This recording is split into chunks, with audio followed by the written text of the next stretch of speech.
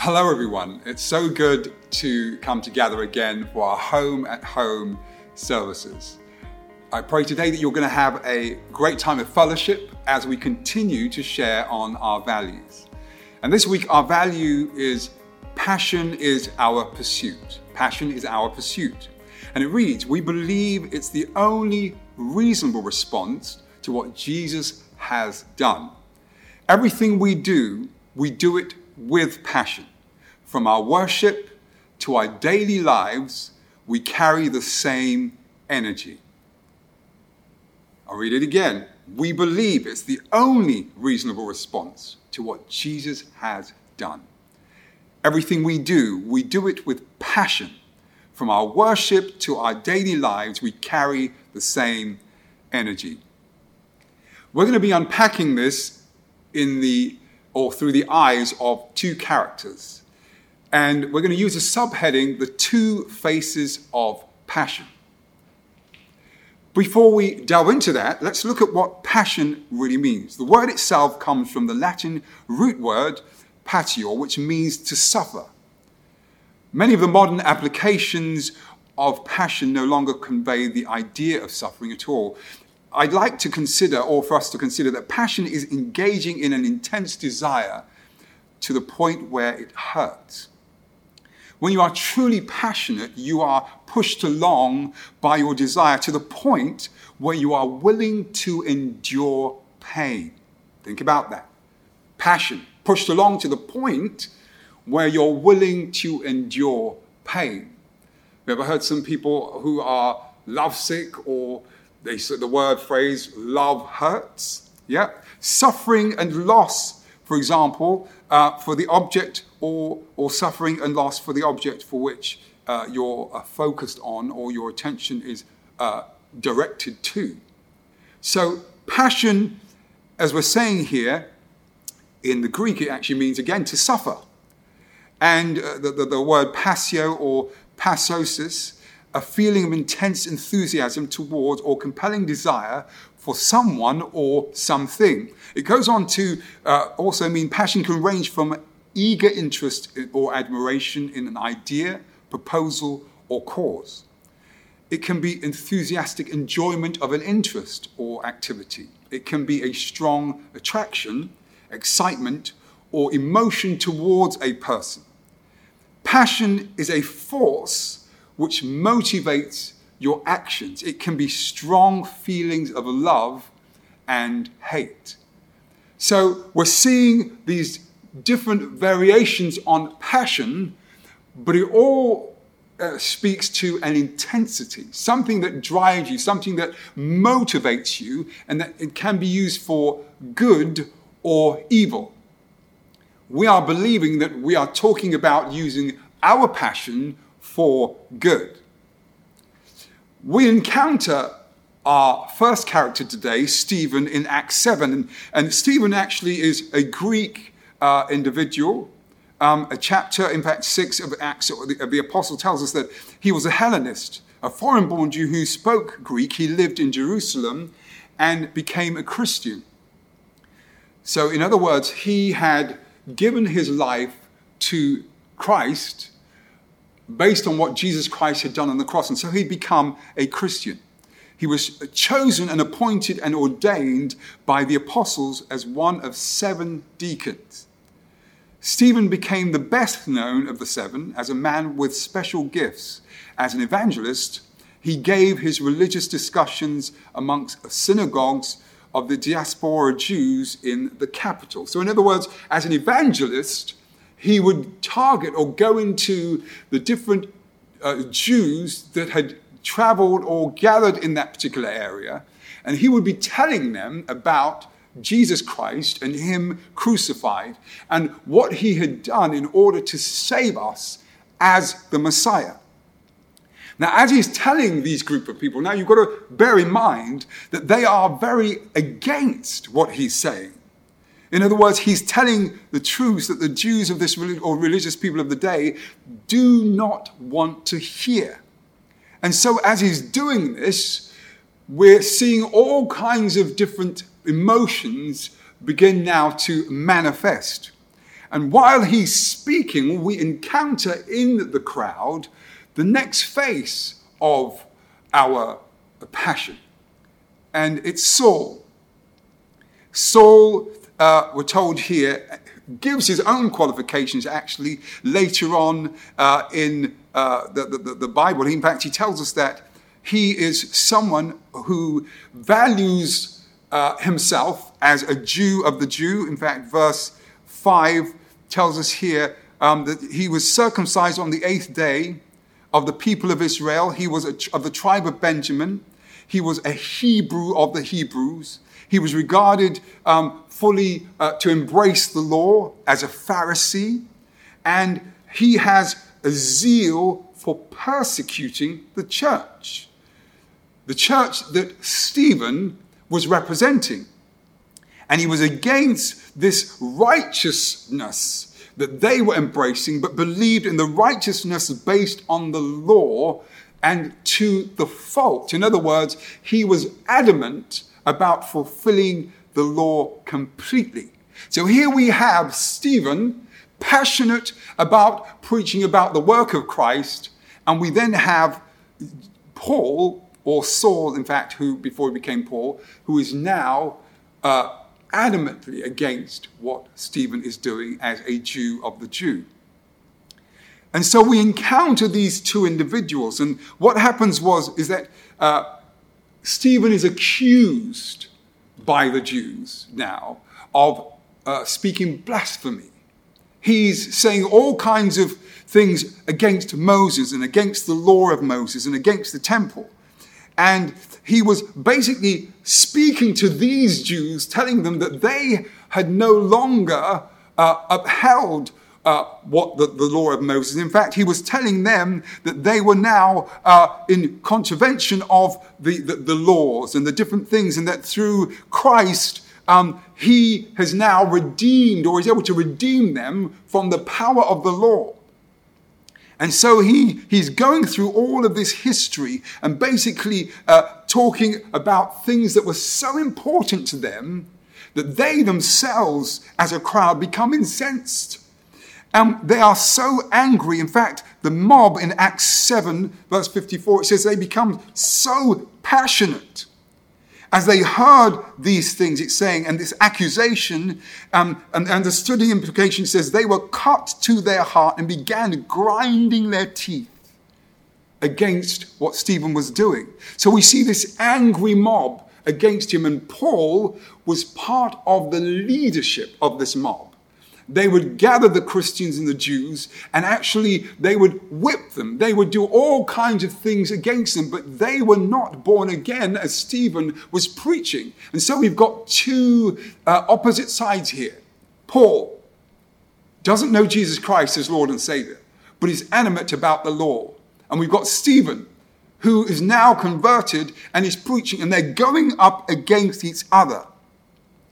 And so we continue to see that Stephen now, while they were stoning him, because remember now that they've accused him, they were now stoning him, he looks up into heaven and he sees Jesus, the Son of God, standing up, welcoming him home. And the glory of God is shining upon him, and he's asking for forgiveness for the people that are stoning him. Why? Because he's so passionate about this man, Jesus, that he was willing to die for this gospel. And here, Saul, who is so against it, is happy to see him stoned to death. But what's interesting is that as Saul continues, we leave Stephen, who is now dead, ascended to heaven, of course, in the presence of God. But we've got now Saul, who God encounters. Now remember, Saul is passionate, believing what he is doing is right. So you can be so wrong and passionate in your wrong, passionate in your sin. But here we have Saul, and God encounters him on one of his missions to again attack and destroy the church.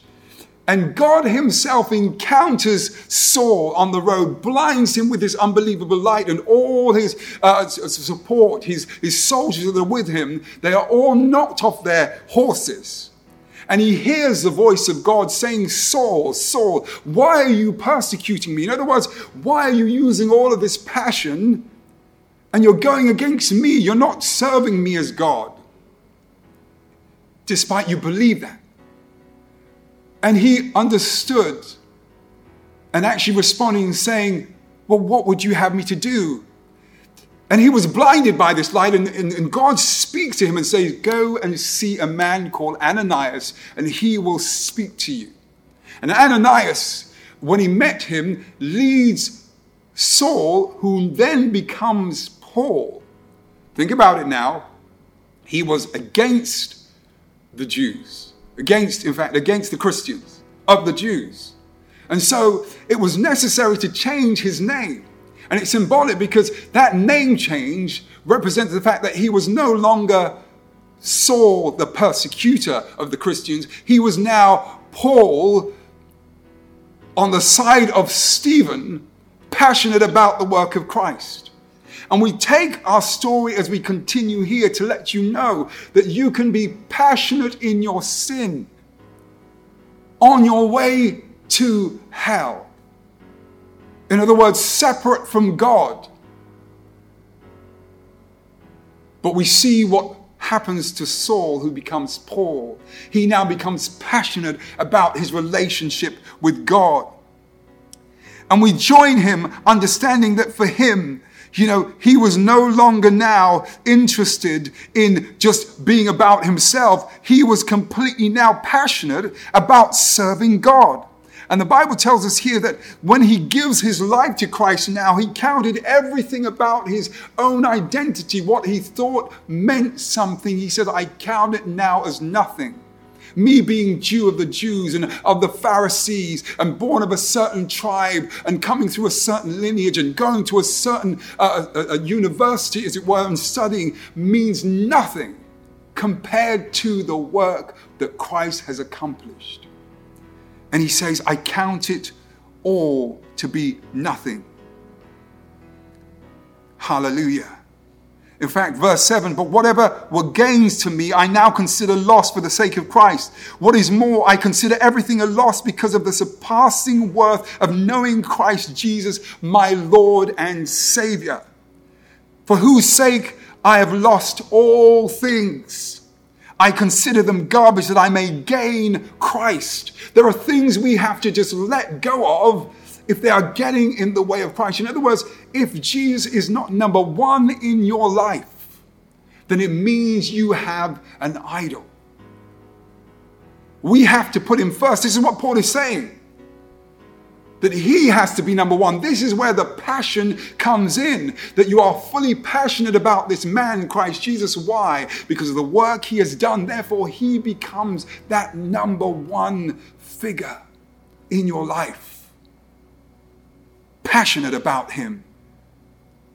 And in so doing, that passion grows in you as you continue to then become more and more like him. Hallelujah. Paul says in 12, not that I have already obtained all of this. He says, I've already arrived at my goal, but I press on and take hold of that for which Christ Jesus took hold of me.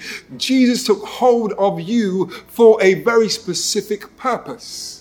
That you too now can passionately reach out to others through the power that he has invested in you. This is what Paul is saying. He says, brothers and sisters, I do not consider myself to have taken hold of it, but one thing I do, forgetting what is behind me and straining towards what is ahead, I press towards the goal to win the prize which God has called me heavenward in Christ Jesus. This is a man who went from one passion to another face of passion. He was up against God and now is completely switched the other way.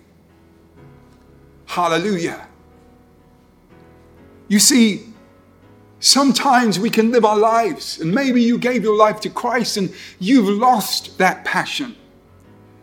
In fact, in Revelation, We're told that God goes to the church of Ephesus, and I believe it's Revelation 2, and he says, you've lost your first love. Where's that passion you started off loving me with? Have you ever noticed people often, when they're pursuing that relationship for the first time, there's so much passion and interest, and then unless they continue to work on that love, they lose the passion. Maybe that's your relationship with Christ right now, but Paul is saying you've got to press towards that mark. Maybe you're asking the question right now, how do I cultivate this passion? I'm so glad you asked. Hallelujah. You see, Romans 12 and verse 1 says that I am to present my body as a living sacrifice. That's how you do it. In other words, you lay down everything about yourself. And you present yourself to Christ to say, Lord, I want you to crucify everything in me that comes up against you. And that begins to build a passion in you. That you become a living sacrifice like Jesus was. Hallelujah. And you see, he also goes on to tell us, Paul, in Galatians 2 and 20, he says, I am crucified with Christ. This is what he's saying. It's no longer me that's living, but Christ that's living in me. In other words, if you want to be passionate about this gospel, one, you've got to crucify the works of your flesh, put them under subjection, and allow the Christ to work on them for you. Give them to him so that you can exchange all of your mess for his passion. And Paul says it's no longer I that lives because he's given it all to Christ. It's now Christ. So all of his identity, what he thought about himself, he's given it to Christ. It's no longer me that's living, but Christ who is living in me. And he gave himself for me. Another way to grow in passion is to set your affection on things above. In other words, wherever your heart is where your treasure is. Wherever your treasure is where your heart is. If you value Christ and the things in the work of Christ, then you will set your affection on those things which are above. Hallelujah. You set your mind on those things and not on the things of the earth, which is all about finances and making money and having this wonderful time through all kinds of indulgences. Whereas Christ has called us to represent him in his kingdom. Proverbs 3 and verse 6, another way that you can grow in passion, that learn to trust in the Lord with all your heart and stop leaning on your own understanding. In all your ways, acknowledge him. Imagine that every day you're saying you're trying to follow God's plan, God's passion, God's way of doing life. That leads to the passion we should have in him, that you trust in the Lord with all your heart. Hallelujah. Psalm 63, 1-3 and verse 5, it says, Oh God, this is David talking about his passionate. Oh God, you are my God. I shall seek you earnestly. Seek him earnestly. The Bible tells us that when you hunger and thirst after righteousness, you will be filled. And David says, my soul thirsts for you. My flesh yearns for you in a dry and weary land where there is no water. He says, thus I have seen you in the sanctuary to see your power and your glory. He searched for God and found the place where God was dwelling. Do you have that thirst? You see, that's what passion does. It gives you a hunger, a strong desire for that thing that is the object of your interest. Philippians 3 verse 7-9, Paul says, I count all things but loss. And we've already explained that he gave up everything about himself for this man, Christ Jesus. And Matthew 22 verse 37 and 40 says, love the Lord God with all your heart. He said to him, he shall love the Lord your God with all your heart, with all your soul, with all your mind. Now let's look at that. Heart, soul, mind. Is there anything left? If you can love the Lord God with all your heart, with all your soul, with all your mind, that's all of you in. That's passion towards God. He says this is the great and foremost commandment. And the second is to love your neighbor as you love yourself. When we are all in, this is how we are able to have passion as a pursuit. Why? Because our pursuit is Christ. Hallelujah. We see Christ himself, and we hear the phrase, the passion of the Christ, meaning Jesus Christ gave up his glory, took off everything that mattered and defined him, and came to seek and to save us. He sacrificed himself with passion for you and me. He loves you more than you know. The Bible lets us know in Luke 15 that there were 100 sheep and one went missing. And what does a passionate Savior do? He goes after the one. I'm letting you know that God is passionate about every single one of us. He's passionate about you. When others make you feel like you're nothing, when others make you feel crushed and downtrodden, God is passionate about you. And when you share in his passion, you learn to love those who hate you. You learn to love and do good to those who despitefully use you. And you do it with a passion because you're doing unto him. You are pursuing this journey with passion. Hallelujah. Hallelujah. Jesus prayed with passion. He wept when he saw the multitude without a shepherd. He confronts the Pharisees. He in fact calls them generation of vipers. He fashions a whip when there were money changers in the house. And I believe there were over 200 men in the house. But he fashions a whip. And he says, this is my Father's house. And he whips them out of the house. Why? Because it matters to him that we are about his kingdom business. Are you passionate about this man Jesus today? I repeat, if he is not number one in your life, then you are lacking in passion. But when you seek him first, according to Matthew 6, and his righteousness, all other things will be added to you. Passion is our pursuit. We worship the Lord with our mind, body, and soul, with all our strength. Because passion is our pursuit. And we live every day pursuing the lover of our soul. Maybe you're listening to this and you feel that your passion is like Saul's was. That it's about the sinful things of life, the things that actually always feel flat when you finish with them. But when you pursue Christ, there's a joy, there's a peace that sustains you.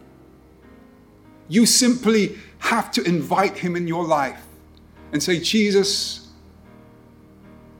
I believe you are the Son of God.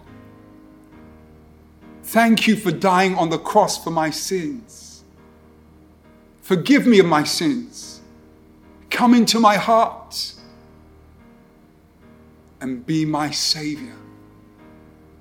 And if you prayed that prayer, the God we serve, who has always been passionate about you, is now living in you. You too can become passionate about him. And together, you can reach others in the name of Jesus. For those of us who know him, may we find again the passion that we've lost. May we rekindle the joy, that desire to seek after him and to hunger and thirst after him.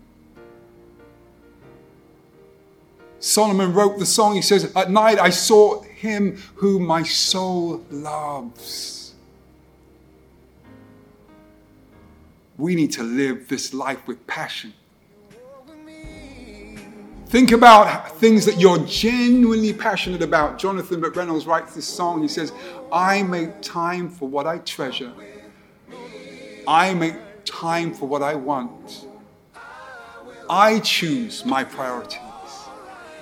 But then he says, Jesus, you're my number one.